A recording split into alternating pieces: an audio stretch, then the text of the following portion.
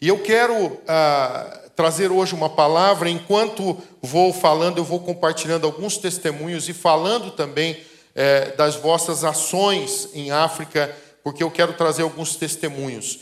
E eu quero trazer um texto nesta manhã, que foi o texto que Deus falou conosco quando iniciamos o processo da missão Mãos Estendidas. Iniciamos a missão no ano de 99. Estamos, portanto, aí com os nossos 23 anos também, pastor Manuel. 23 anos, completamos em abril. 23 anos de história de missão Mãos Estendidas. Iniciamos lá em Portugal. Olha só a realidade. Portugal, para quem não sabe, infelizmente ainda temos, a nível de evangélicos, é um país considerado cristão, mas muito voltado para a questão católico-romana. A nível de evangélicos, infelizmente, os dados que temos atuais são de 1,5% de evangélicos. Mas eu creio que isso vai mudar em breve, porque Deus está fazendo algo novo lá em Portugal. Mas você, voltando para 23 anos atrás, veja o desafio. Igrejas pequenas, para ter ideia, nós tínhamos 10 igrejas em Portugal e juntando tudo, davam 600 pessoas, 600 discípulos nessas 10 igrejas. Então, todas as igrejas, nenhuma tinha um templo próprio, tinha uma casa pastoral, nada. Mas o desafio, aí você pensa numa igreja pequena, para ter os seus próprios desafios. Mas Deus um dia falou conosco, dentro desse texto que eu quero ler com você, de Mateus 14, 31, versos 13 a 21. Eu quero ler esse texto. E Jesus, ouvindo isto, retirou-se dali num barco para um lugar deserto à parte. Mateus 14, estamos aí do 13, vamos até o 21. Desembarcando, viu Jesus, ele viu uma grande multidão, compadeceu-se dela e curou os seus enfermos. Ao cair da tarde, vieram os discípulos a Jesus e lhe disseram: o lugar é deserto, presta atenção nisso. Os discípulos chegam para Jesus e falam: o lugar é deserto, vai adiantada a hora. Despede, pois, as multidões para que, indo pelas aldeias, comprem para si o que comer. Mas o que Jesus falou? Preste atenção também, bastante atenção disso.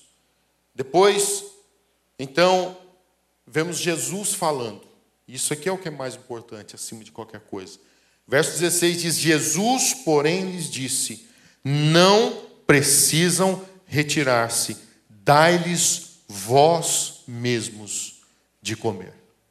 Eles não precisam ir, deem-lhes vocês algo para comer. Mas eles disseram: nós não temos aqui senão 5 pães e 2 peixes. Então ele disse: trazemos. E tendo mandado que a multidão se assentasse sobre a relva, tomando os 5 pães e os 2 peixes, erguendo os olhos ao céu, os abençoou. E depois, tendo partido os pães, deu-os aos discípulos e esses às multidões. Todos comeram e se fartaram. E dos pedaços que sobejaram, na vossa tradução, todos comeram e ficaram satisfeitos.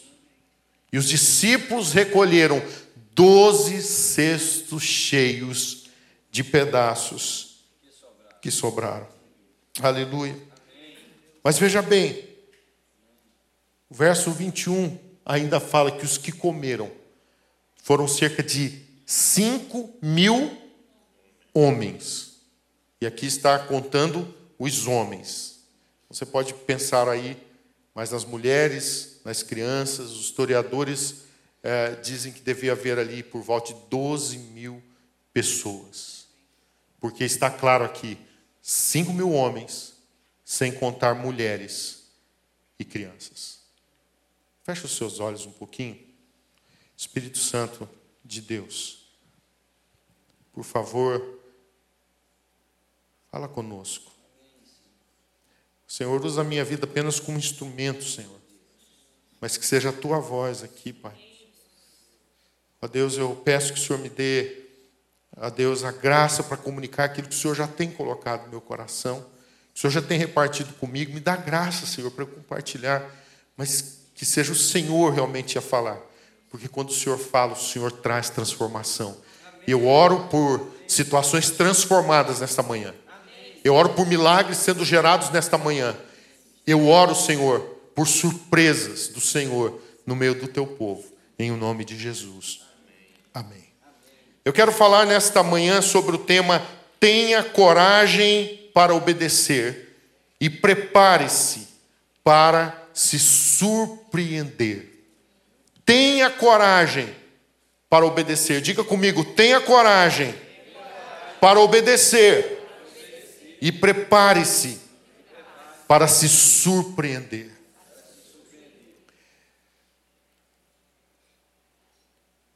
Abril de 1999, nós iniciamos a missão Mãos Estendidas por causa de uma palavra que Deus deu ao meu pastor, que era o pastor a nível nacional. Hoje ele já está com o Senhor, pastor Leopoldo. Deus falou com ele no momento em que nós estávamos pensando, nós estávamos sonhando em construir nosso primeiro templo em Portugal. E aí Deus pega e fala para nós, como igreja em Portugal, dar de comer para a África. Como eu disse, eram apenas 10 igrejas que, somando tudo, dariam cerca de 600 pessoas. Um desafio dentro de uma realidade realmente de um evangelho que ainda não tem uma expansão tão rápida como nós vemos, por exemplo, dentro da realidade brasileira e dentro de outras realidades. Mas Deus deu uma palavra. E sabe, o que nós precisamos ter em atenção, que o que realmente vale a pena para nós não são as coisas que temos. O que vale a pena para nós, como cristãos que entregamos nossa vida a Cristo Jesus, que entendemos Ele dizer assim: olha, quem quiser vir após mim, negue-se a si mesmo, tome cada dia a sua cruz e siga-me. Então, para nós, existe algo que nos sustenta, e isto se chama a palavra de Deus. A palavra de Deus é que nos sustenta. Muitas vezes nós nos perdemos com as coisas da vida, onde nós precisamos ter para fazer. Mas quando nós tratamos das coisas de Deus, nós não precisamos ter para fazer. Nós não precisamos ter coisas. Mas algo, sim, nós precisamos, é da palavra. A nossa melhor plataforma para qualquer coisa possível não é ter coisas quando Deus nos fala, mas é ter a palavra, é Deus falar conosco. E em primeiro lugar, eu queria pensar com você: Deus está falando com você. Eu queria pensar nisso, Deus está falando com você. E eu queria pensar com você: existe algo que tem que te sustentar, a palavra de Deus. E deixa eu te dizer, Deus está falando com você. A palavra do Senhor, ela está falando conosco. Deus está falando através da sua palavra escrita, que Ele deixou para nós. Deus está falando através da comunidade, Ele está falando aqui, através dos seus pastores, Ele está falando através de situações que Ele gera para ir de encontro a você, seja nas suas necessidades, ou talvez em coisas que Deus quer usar você para suprir a necessidade de outros. Mas você precisa ter em atenção que o que nós precisamos acima de tudo é a palavra. Porque o chamado do Senhor para nós é a negação do meu querer para poder viver segundo o querer dele. A palavra do Senhor declara para nós: amarás, pois, o Senhor teu Deus de todo o coração, toda a alma, todo o entendimento e toda a tua força. Eu preciso então amar ao Senhor, eu preciso amar a palavra do Senhor, eu preciso amar as ordens, as orientações, eu preciso levar Deus a sério. E por favor, não me diga que Deus não tem falado com você. Deus começou a falar conosco aqui, não apenas através do louvor, quando começamos a adorar. Deus começou a falar com você quando você chegou. Você tinha alguém que estava te recebendo. Você não viu Deus falar com você, não? Você não viu Deus te dar um bem-vindo através do seu irmão? Você não viu Deus chamando aqui nesse ambiente? Sabe, às vezes nós estamos tão focados em coisas que não importam, que nós perdemos os detalhes que são tão importantes para a nossa caminhada. Deus prepara momentos para nós, para falar conosco individualmente, mas a certeza é que Deus está falando. Agora deixa eu dizer para você, quando Deus fala, é a voz do Eterno. Então você tem que estar preparado. Porque Ele vai falar muitas vezes coisas que vai ser muito superior a tudo aquilo que você está vivendo. Muito superior àquilo que você já pensou algum dia. Muito superior do que qualquer condicionamento que você tem em qualquer área de sua vida. Deus vai falar com você, entenda algo. Deus vai te desafiar. Deus fala com você para te desafiar, para te levar além. Deixa eu te dizer algo. Quem é Deus para você? Para mim, uma das coisas que Deus é, Ele é meu Pai. E eu, como pai, eu tenho o prazer de falar com meu filho. Uma das coisas que eu falo com os meus filhos é para trazer a eles direcionamento, por exemplo, porque eu amo. Uma das coisas que, por exemplo, eu faço com os meus filhos, eu corrijo, porque a Bíblia declara que o pai corrige o filho a quem ama. Então, o Senhor Deus, Ele fala conosco de diferentes formas, porque Ele quer nos levar além. Então entenda, aqui nesse texto nós vemos que os discípulos falaram algo para Jesus.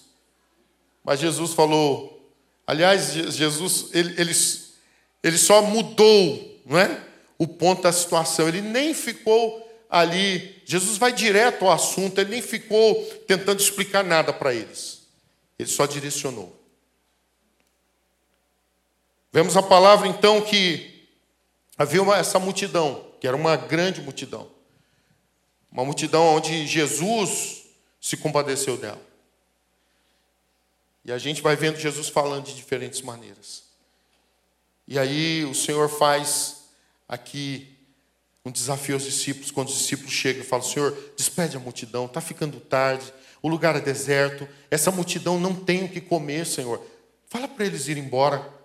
Foi isso que Jesus fez?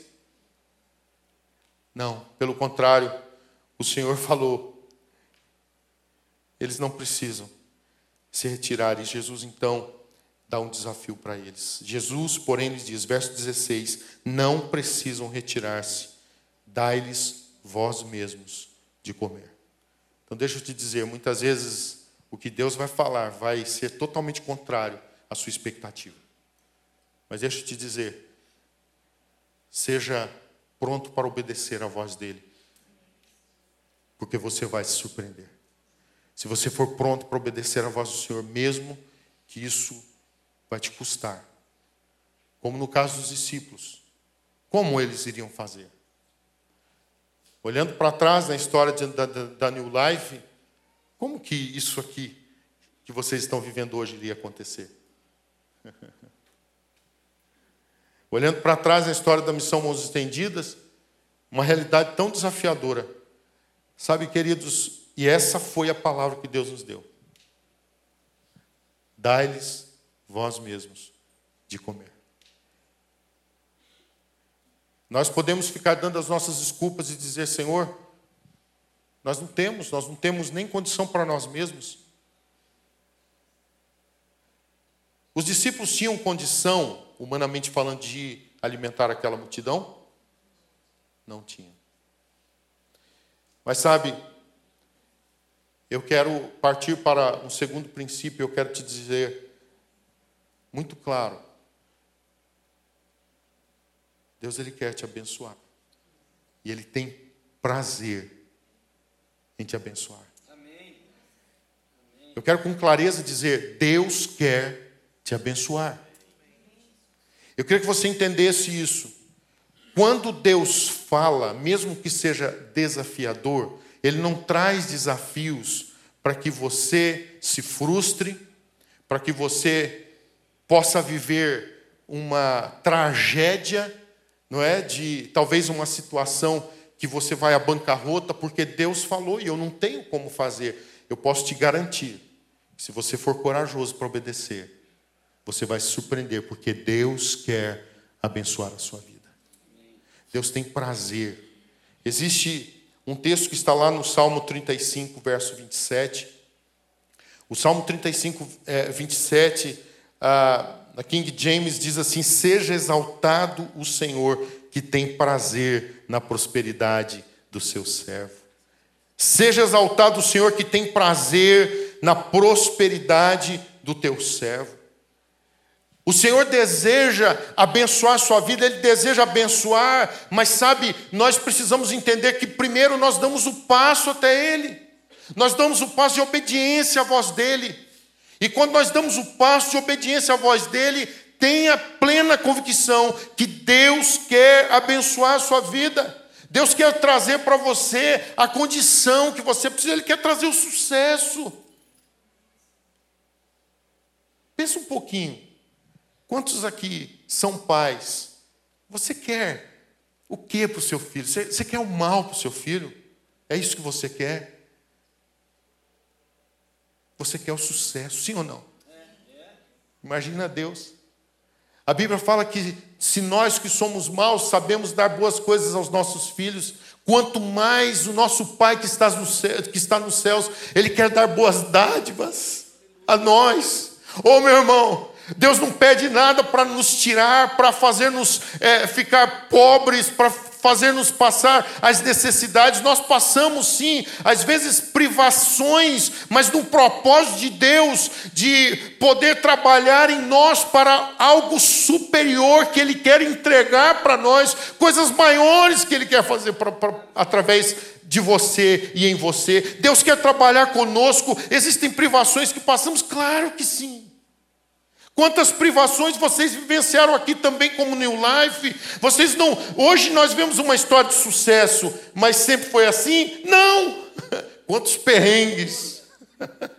Quantas situações? Então entenda, as privações que você vai passar, na verdade, são preparativos de Deus. Deus preparando você para coisas maiores que Ele quer entregar na sua mão. Muitas vezes são testes de obediência que Deus está fazendo. Muitas vezes são testes que Deus está fazendo ao seu caráter, para ver realmente se você está nele, se o seu coração está nele ou se o seu coração está nas coisas que Ele pode dar. Quantos testes Deus faz? Mas tenha certeza, se você for corajoso para obedecer, você vai se surpreender com a bênção que Deus vai entregar na sua mão. Eu não tenho dúvidas de dizer isso para você. Deus quer abençoar a sua vida. Mas em primeiro, não se esqueça que primeiro Ele quer falar ao seu coração. Amém. Sabe, porque a bênção vem para pessoas que já são direcionadas para saber o que vão fazer com a bênção que Deus quer trazer. E aqui eu quero ir para o terceiro e último princípio, que eu quero gastar um pouquinho mais de tempo nele. Nós pensamos em dois princípios aqui dentro desse texto que nós estamos falando, dentro desse tema: tenha coragem para obedecer e prepare-se para se surpreender. Em primeiro lugar, nós falamos que Deus está falando com você. Deus quer falar com você. Como Pai, Ele quer trazer direcionamentos para a sua vida. Porque Ele quer o teu sucesso. Em segundo lugar, falamos isso. Deus quer te abençoar. Deus quer o teu sucesso. Ele quer falar com você, porque Ele quer te levar além. Amém? Mas em terceiro e último lugar, eu quero dizer para você que Deus, Ele quer falar com você e Ele quer te abençoar. Mas Ele tem propósitos também. Ele não quer que a bênção pare em você, mas Deus quer que você seja uma bênção. Deus não quer que a bênção pare em você, Ele quer que você seja uma bênção. Sabe que você pode dizer isso para alguém que está do seu lado, atrás de você? Diga isso para você. Deus não quer que a bênção pare em você, Ele quer fazer de você uma bênção. A bênção não pode parar em você, Tiago. Deus chamou para abençoar as nações. Continue. Continue. Com certeza Deus vai abençoar mais. Deus vai colocar mais recursos. Deus vai dar mais projetos. Porque é esse o plano de Deus, meu irmão. Meu irmão, nós precisamos olhar para frente, entendendo que nós caminhamos de glória em glória, de vitória em vitória. Vamos passar as lutas, claro. No mundo vocês vão ter aflições, mas Jesus já falou, tem de bom ânimo, porque eu venci o mundo. E Ele tem nos dado a vitória, Ele nos chamou para viver a vida dEle agora. Ele nos chamou para viver não agora nesta esfera terrena, Ele nos chamou para nos assentar com Ele nas regiões celestes. Ô meu irmão, agora eu preciso entender que eu sou chamado para algo mais. Deus, Ele chama os discípulos para abençoarem uma necessidade que os próprios discípulos descobriram. Só que, entenda algo, muitas vezes o nosso foco está em que Deus vai usar alguém. Às vezes a gente até vê a necessidade, só que nós nos esquecemos que Deus nos chamou não para ser espectadores da sua obra. Ele nos chamou para fazer parte da obra dele. Deus não te chamou para New Life para você ser um espectador dessa história de 23 anos de sucesso que Deus tem feito aqui no meio de vocês. A história que Deus está construindo através de vocês, a história que vocês se dispuseram a construir em Deus. E com certeza, ontem ainda, não é? Deus nos ministrou através da vida do pastor Manuel. E com certeza Deus quer fazer de cada um de nós participantes de uma nova história, de algo novo. Então, eu preciso entender que eu não fui chamado para ser um espectador. O propósito de Deus não é esse. Você não pode estar aqui com a visão de você simplesmente ser um espectador do que Deus está fazendo. Mas você precisa fazer parte da história, você precisa ser um feitor da história de Deus neste lugar e aonde Deus quer te levar. Você precisa estar certo disso. Deus nos chamou para sermos uma bênção, para vivermos em sucesso, ouvindo a voz dEle, obedecendo, mas Ele não quer de forma alguma que a bênção pare em nós. Ele nos chamou para sermos canais de que a sua bênção possa fluir. Deixa eu te dizer, não é apenas para Framingham, não é apenas para os Estados Unidos. Ele nos chamou para ser canais da sua bênção para fluir pelas nações da terra. O chamado do Senhor para a igreja dele, para nós como igreja, é fazer discípulos de onde? De Framingham, foi isto? De Massachusetts, é isto? Também, mas não para por aí. Ele nos chamou para fazer discípulos de todas as nações. Quando nós abraçamos projetos em outras partes do mundo, você está fazendo parte do discipulado nas nações. O que nós estamos fazendo com Missão Mãos Estendidas não é nada mais, nada menos do que obedecer ao Senhor no propósito de fazer discipulado, de fazer discípulos dele lá em Moçambique, no Malawi, no Zimbábue, na Zâmbia. E o Senhor nos chamou para ir para lá fazer. E eu posso ter a certeza que Deus tem chamado essa igreja também para fazer discípulos lá. E você está chegando lá através da sua contribuição. Já começou. Já começou há muito tempo, como quando foram trazidos aqui desafios ao vosso pastor.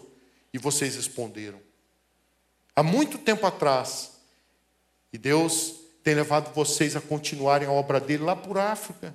Então entendam, Deus está usando a sua vida através do seu recurso, através da sua oração, através do seu suporte, de alguma maneira, Deus está usando você para que Ele possa fazer a obra dele acontecer. Amém. Mas você precisa estar certo de que Deus te deu capacidade de você fazer. Talvez você diga assim, pastor, eu tenho tão pouco. Vamos voltar para o texto inicial de Mateus 14, verso 17. Depois de Jesus falar no verso 16 para eles darem de comer. Eles responderam no verso 17, não temos aqui senão 5 pães e 2 peixes. O que o Senhor disse para eles fazerem? Trazemos.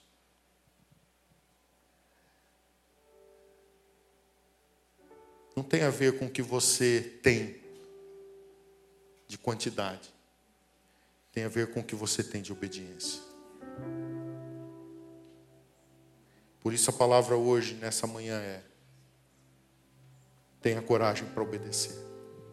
E se você for corajoso para obedecer, eu posso te garantir, se prepare. Surpresas do Senhor vão chegar em sua vida. Deus quer te surpreender. Nesse texto nós vemos que os discípulos puderam então dizer, Senhor, não temos senão 5 pães e 2 peixes. Mas Jesus falou, trazemos. Mais uma vez eu quero te dizer, não tem a ver com quantidade. Tem a ver com obediência. Entenda algo. Nós precisamos pensar em coisas grandes. Não por causa daquilo que temos, mas por causa do Deus que servimos. Não é por causa das coisas materiais que eu tenho, das capacidades que eu já tenho, intelectuais, materiais, de relacionamento, de influência. Deixa eu te dizer algo, esqueça disto.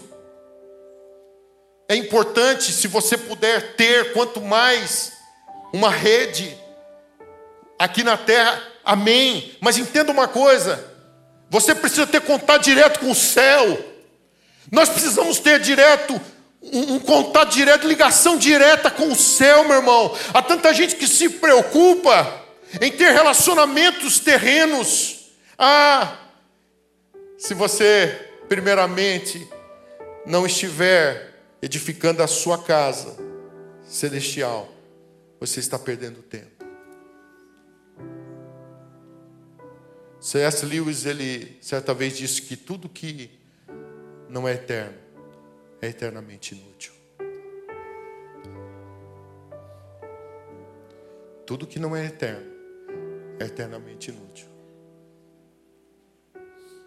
E às vezes a gente está focado em construir simplesmente coisas terrenas. Deus nos chamou para coisas maiores. Eu quero dizer para você, Deus te chamou para coisas maiores. Deus me chamou para coisas maiores. Ele não me chamou para viver as coisas pequenas do Elias, que é tão pequeno. Do Elias que quando foi gerado lá no Paraguai, filho de missionário.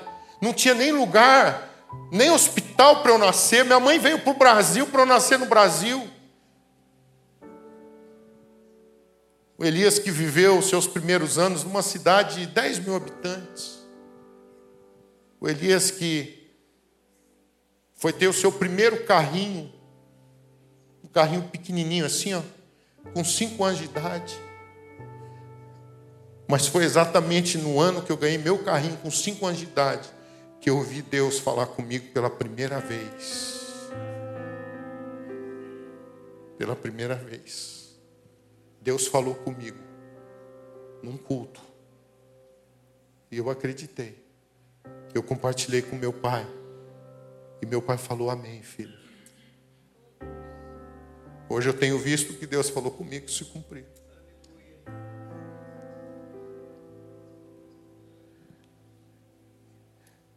Entenda algo. Quando Deus nos chama para fazer a obra dele, não olhe para as suas habilidades, para o seu tamanho, para aquilo que você tem. Olha para ele. A gente precisa pensar tão grande, para que quando acontecer a gente olhe para trás e diga, foi ele. Deus está falando conosco nessa manhã, amém? Deus está falando conosco através das ações que a igreja abraçou em África.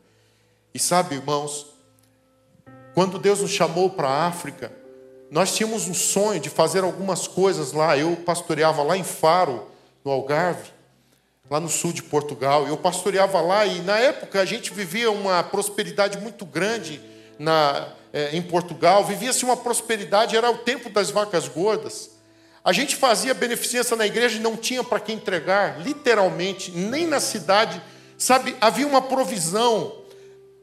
Aí Deus falou comigo, Elias, olha para a África. E sabe, queridos, eu queria ler um texto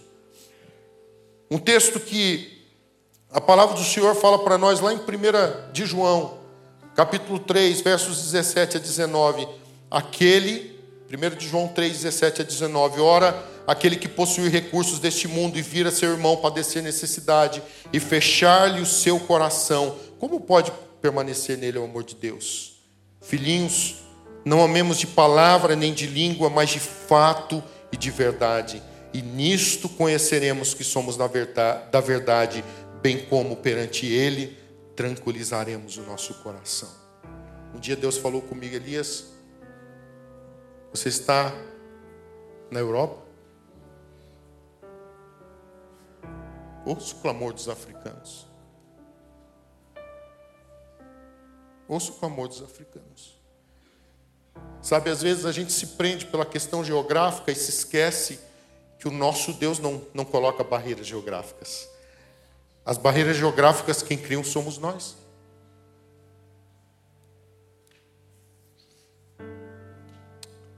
A terra pertence ao Senhor, meu irmão.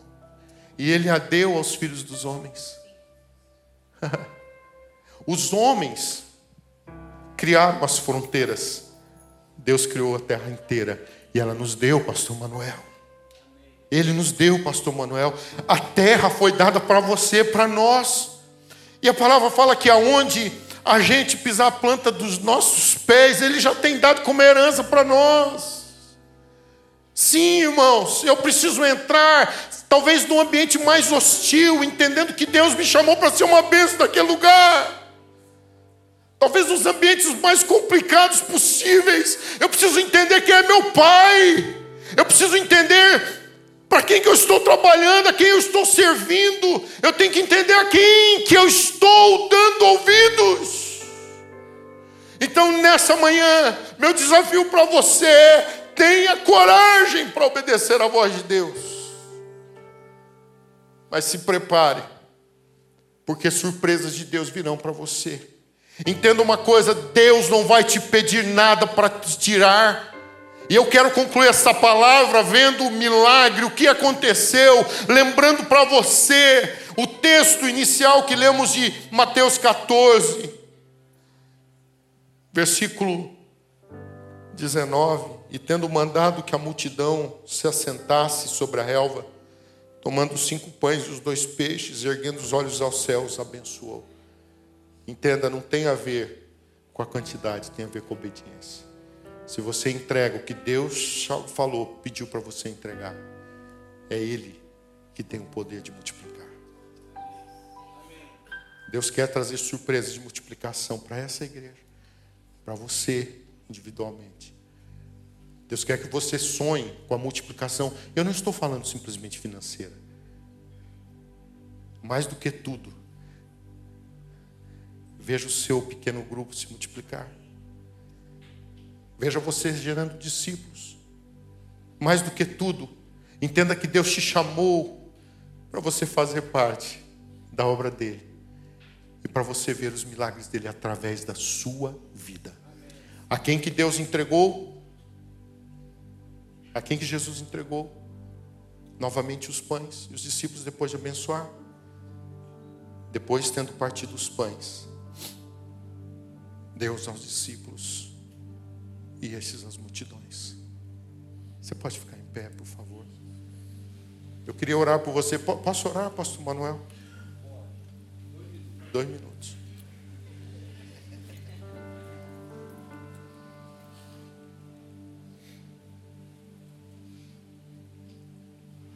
Deixa Deus continuar falando com você. Nós não temos mais tempo, devido ao outro culto que está aí por vir. Mas Deus quer continuar falando com você. Deixa Deus continuar falando com você através dessa palavra nessa semana. Deixa Deus falar para você o que Ele quer fazer com você e através de você. Eu quero lembrar você que o Senhor Jesus abençoou os pães e devolveu aos discípulos. O que Deus te pede, meu irmão, Ele não quer te tirar. Na realidade, Ele quer trazer a bênção dEle sobre aquilo que Ele está pedindo. Você entende isso? Pai, em nome de Jesus, eu oro para que a gente possa entender esse princípio, de que o Senhor não pede nada de nós, porque o Senhor quer tirar. Na realidade, o Senhor quer abençoar a nossa vida para que a gente seja uma bênção cada vez mais. Eu oro nesta manhã, Senhor, para que cada pessoa que aqui está seja ministrada, Deus, por esta palavra, pelo Teu Espírito. Eu oro para que o Teu Espírito continue a falar conosco. Eu oro, Pai, para que nessa história linda de 23 anos da New Life, o Senhor possa colocar uma visão clara do futuro e de coisas que o Senhor quer trazer para esta igreja. Eu quero orar pelos líderes de pequenos grupos, que eles creiam no poder da multiplicação. Mas eu quero orar também, Senhor, por cada pessoa a nível individual, a nível familiar, a nível financeiro. Senhor, eu oro para que milagres sejam gerados aqui nesta manhã. Eu oro para que a partir desse momento coisas maiores aconteçam. Eu oro para que haja um desprendimento ainda maior. Eu oro, Senhor, para que haja um mover sobrenatural, a fim de que, ó Deus, o Teu povo possa viver coisas maiores, Pai. Obrigado, Senhor, pelo coração generoso desta igreja, mas eu sei, Senhor, que o Senhor tem chamado eles para algo maior. Obrigado, Senhor, pelo movimento do Senhor através dessa igreja. Mas eu oro, Pai, para que eles vejam milagres assim como os discípulos viram. Não apenas da multiplicação, mas o milagre de sobejar, o milagre de sobrar. Eu oro por isso, Pai. Pai, que eles possam entender isso. Que o Senhor fez o milagre da multiplicação e foi através dos discípulos. Foi através deles, foram eles que foram os agentes de entregarem o pão, o peixe, àquela multidão. E a Tua palavra fala que todos comeram e se fartaram, e dos pedaços que sobejaram, recolheram ainda 12 cestos cheios. Obrigado, Senhor, por saber que de 5 pães e 2 peixes, uma multidão de 5.000 homens, além de mulheres e crianças, comeram. E o Senhor ainda fez com que 1 cesto por discípulo sobrasse, para que eles pudessem ver que quando nós entregamos ao Senhor o que o Senhor pede, o Senhor na realidade está querendo nos aumentar. O Senhor está querendo fazer os Teus milagres através de nós. Muito obrigado, Senhor. Nós abençoamos o Teu povo e a Tua igreja nesse lugar, em nome de Jesus. Amém. E graças a Deus. Deus abençoe a sua vida em nome de Jesus. Pode tomar o seu lugar. Fica de pé ainda um minutinho, queridos. Dá um salve de palmas para o pastor Elias. E eu queria que você fechasse seus olhos. Deixa eu abençoar vocês, para que nós possamos voltar para nossas casas, para aquilo que Deus tem para fazer através de cada um de nós, debaixo da sua graça. Que o Senhor te abençoe e te guarde. Que o Senhor faça resplandecer o seu rosto sobre você, sobre nós. Que o Senhor sobre nós levante a sua face. E Ele nos dê shalom, nos dê paz. E a paz de Cristo, que excede todo entendimento, guarde, irmãos, mentes e corações nele, todos os dias das nossas vidas. E que ao estarmos com o Senhor na eternidade, a gente possa encontrar inúmeras pessoas que foram alcançadas, porque um dia o Senhor colocou disposição na mão dos teus filhos, de fazer aquilo para que o Senhor nos chamou. No nome dele nós oramos. Amém.